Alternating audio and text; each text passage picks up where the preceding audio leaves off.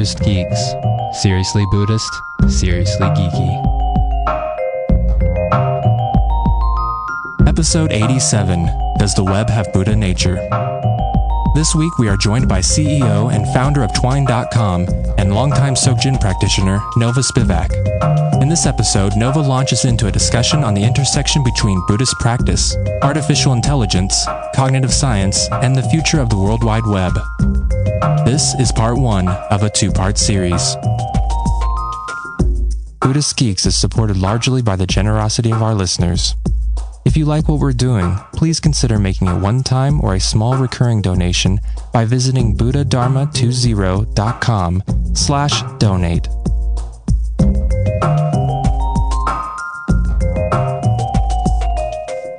Hello, Buddhist Geeks. We're back with another episode, and today I'm particularly excited because the geek-o-meter is going to get turned up a lot. Past 11. So, of course, we'll have some Buddhist conversation today, but we're also going to talk about a super awesome web service application that Vince and I got into the beta testing early on, and it's one of the coolest apps that we've seen. So we have the CEO and co-founder of that application on today. Yes, that's Nova Spivak. Thank you, Nova, for joining us. Thank you. Glad to be here. Yes, and as Ryan was mentioning, you're the CEO and founder of a company called Radar Networks out of the Bay Area. And the first product that he was mentioning is called Twine, which you can find at twine.com. It's a new service that helps people track their interests using semantic web and collective intelligence, which we'll get into. But the really interesting thing is that Nova is also a 20-year Tibetan Buddhist practitioner. And we're really interested in talking about some of the intersects between these two areas of his life, semantic web, Web 3.0 as it's called sometimes, and then Tibetan Buddhist theory and practice on the other hand. So Nova, I know a little bit about your tech background, but not so much about your background with Tibetan Buddhism. So I was wondering if you could tell us and our listeners a little bit about your history with that. Well, actually, when I was a kid growing up in the Boston area, Lama Gompa, who was one of the first Nyingma lamas to teach Dzogchen in the West, actually came and stayed in my house when I was young. That was my first experience of Tibetan Buddhism. My sort of live-in nanny was one of his students. And then when I got a little older, I met Norbu Rinpoche in Paris, which was kind of interesting. And we had a question and answer session and sort of a philosophical debate, and I couldn't understand a word he was saying. I was completely confused, and of course that made me very interested in what he was talking about because, I hadn't really come across much philosophy that I could not understand at all. And, Dzogchen philosophy was way beyond me at that time. So I got more and more interested in Buddhism. So that was while I was still just a teenager in junior high school. When I got to college at Oberlin, I ended up studying cognitive science through the philosophy department.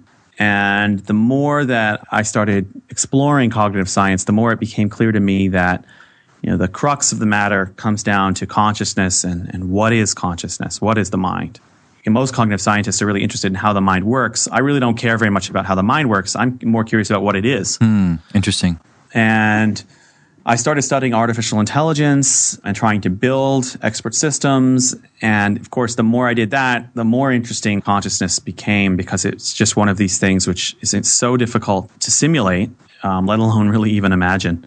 And so as I worked on that, of course, I started going more into the source materials and still in the sutra tradition and Abhidharma and different traditions to try to find some understanding of consciousness that was better than what we have in the West. Western philosophy is extremely primitive with regards to the mind. Maybe we can trace it back all the way to the Greeks, but some of the more recent thinking, goes back to Descartes. It's just very primitive. And on the other hand, in the Eastern traditions, including Advaita Vedanta, and of course, Buddhist philosophy, we've got at least 2,500 years, if not more, of tradition of dialectic debate and actual research, reproducible, experimental results, if you will. Do this practice, you will get this result. You can verify it for yourself. In college, I managed to convince the philosophy department to give me credit for some of that. And then after college, I went to a space industry graduate program in Japan. And when that finished, I went around the world for a year, just sort of backpacking, and I ended up in Nepal, where I enrolled in the Kopan monastery introduction to Tibetan Buddhism course, which is about a 1 month long intensive Lamrim course with Lama Zopa.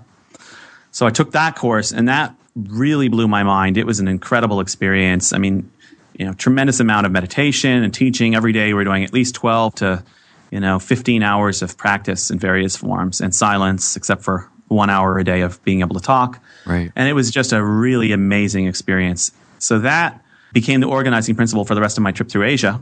So I ended up after that I spent many months in Nepal doing Buddhism, and then I went to India and did 3 months of retreat there and studied in Dharamsala with a whole bunch of different lamas. And I was still primarily Gelugpa at that time, but I was very, very interested in Dzogchen because, the Gelugpas don't mention consciousness very much except as one of the things they negate.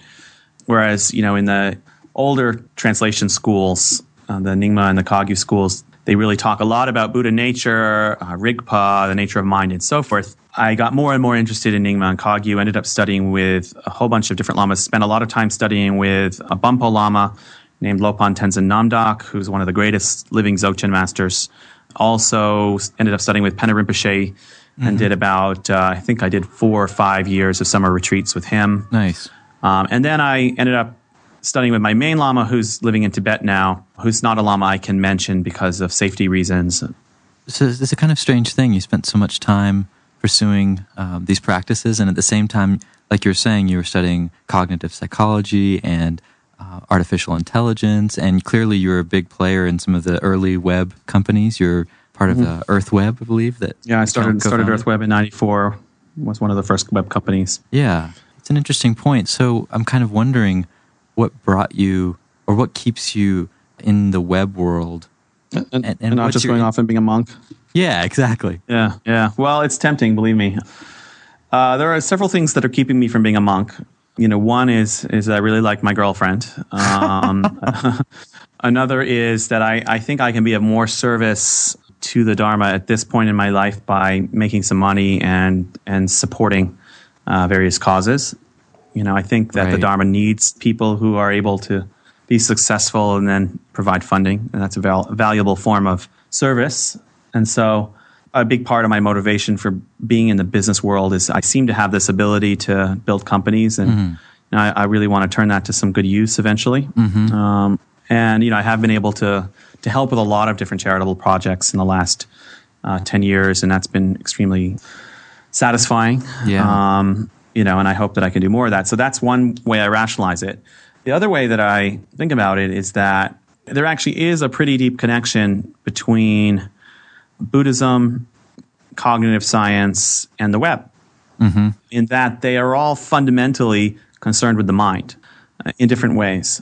So, Buddhism starts with your personal experience and understanding your own mind, and then, by transforming yourself, you are then able to help others, right? Right. In cognitive science, it's really trying to understand the mind in general. And I think the West needs a lot of help there. We are so far behind. We are so focused on the physical, material world and explaining everything in a sort of materialist, logical, scientific worldview. And we're missing the other half, the subjective side, the experiential side, which is, and we'll talk about this more in this interview, but, is equally important. In fact, more fundamental.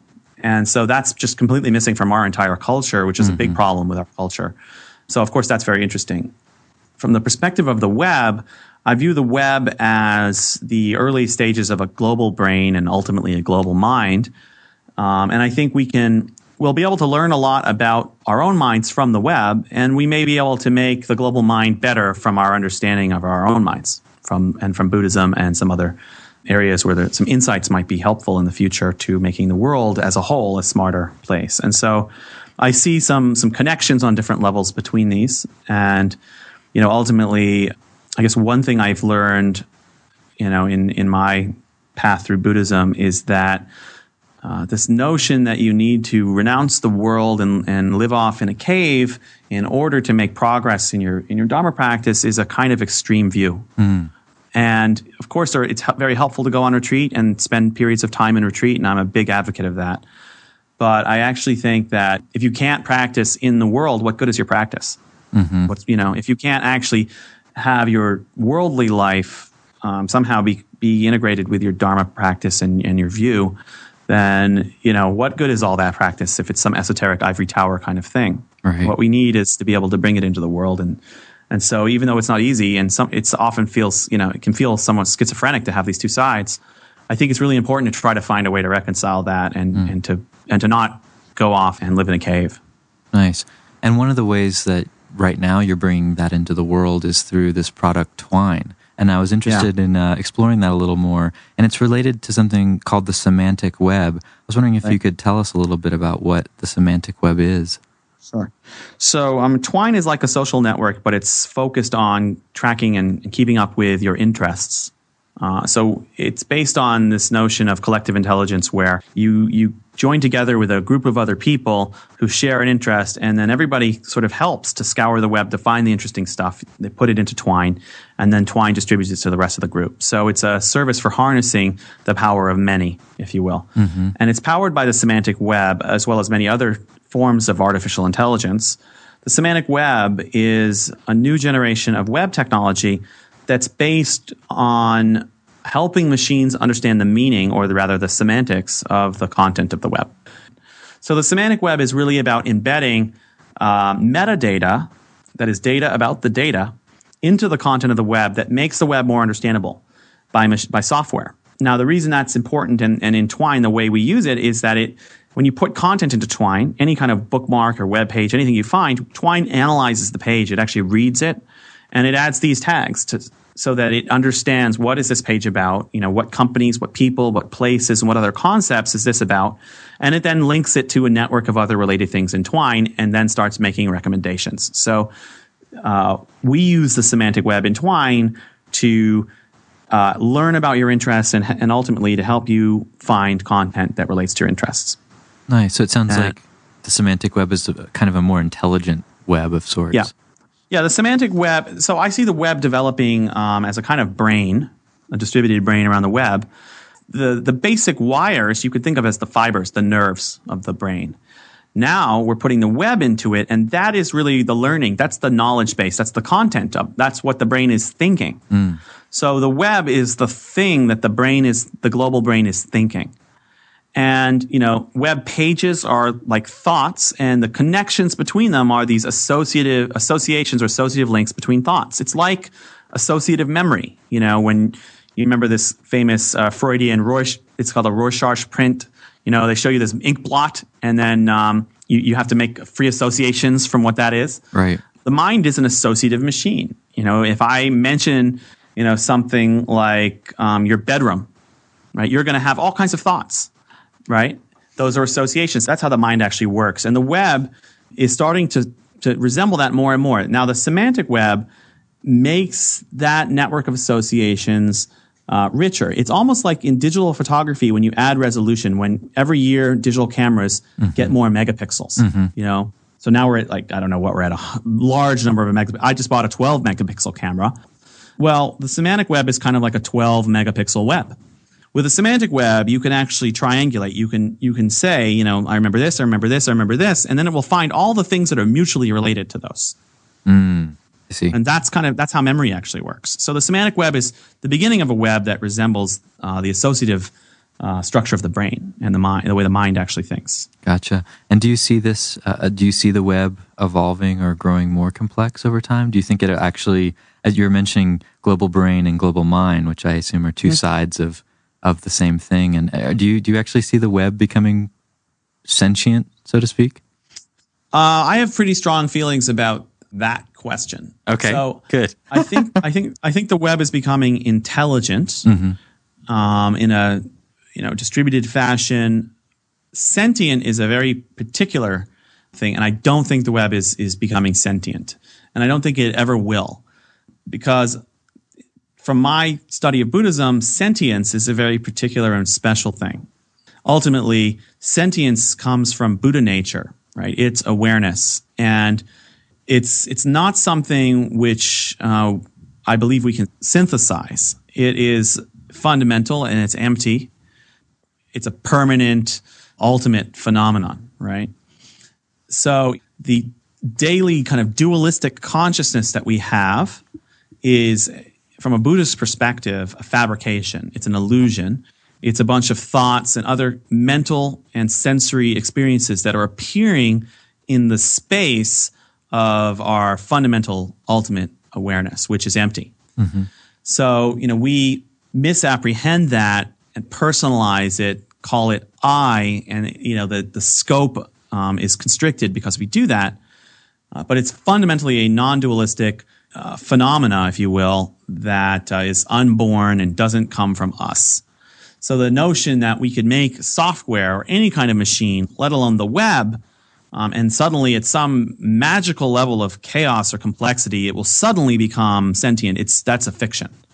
Instead, if there is going to be sentience in machines or on the web, it's going to come from humans. We are the sentience of the web. Mm-hmm. So what I actually think is happening is we're forming a symbiotic superorganism.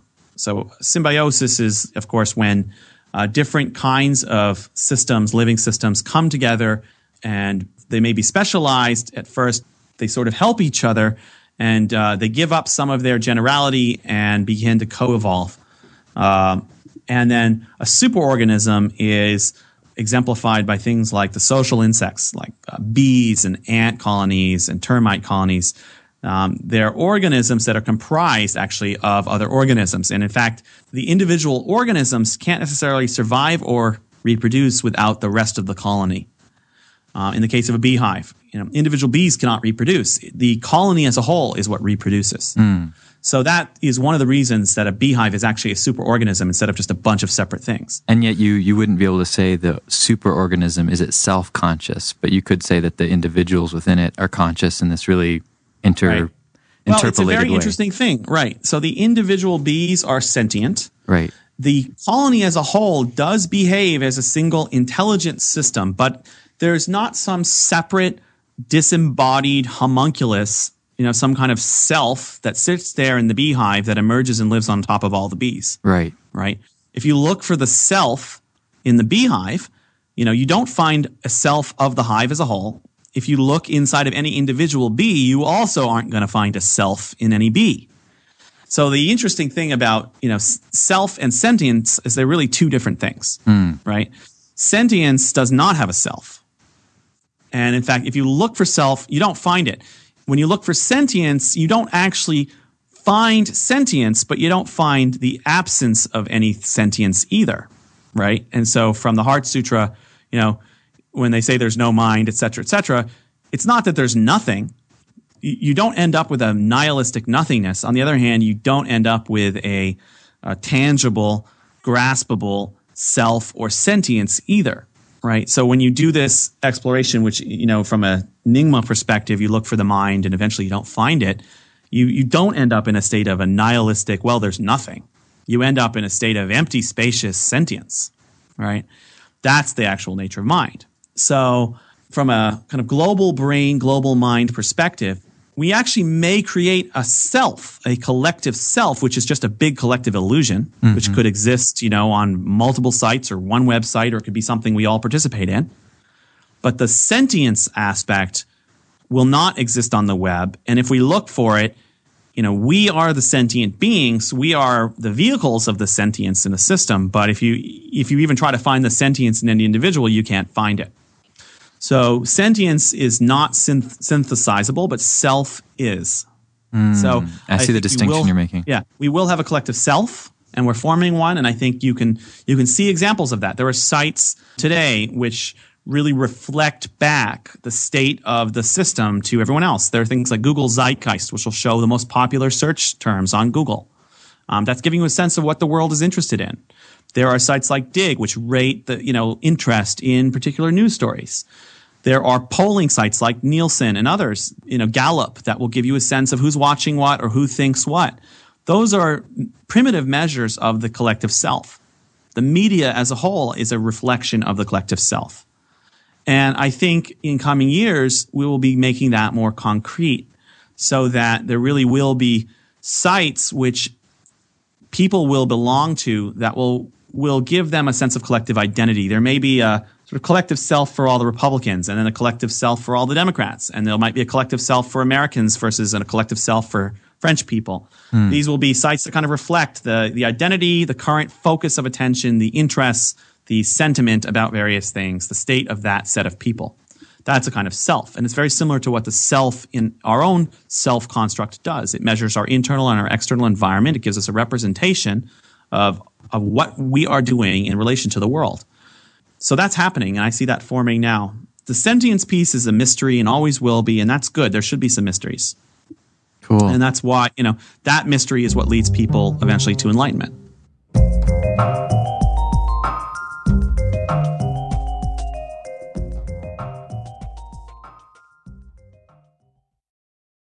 Join us for the 4th annual Buddhist Geeks Conference, hosted in partnership with Mindful Cyborgs and Shambhala Sun from October 16th through the 19th in beautiful Boulder, Colorado.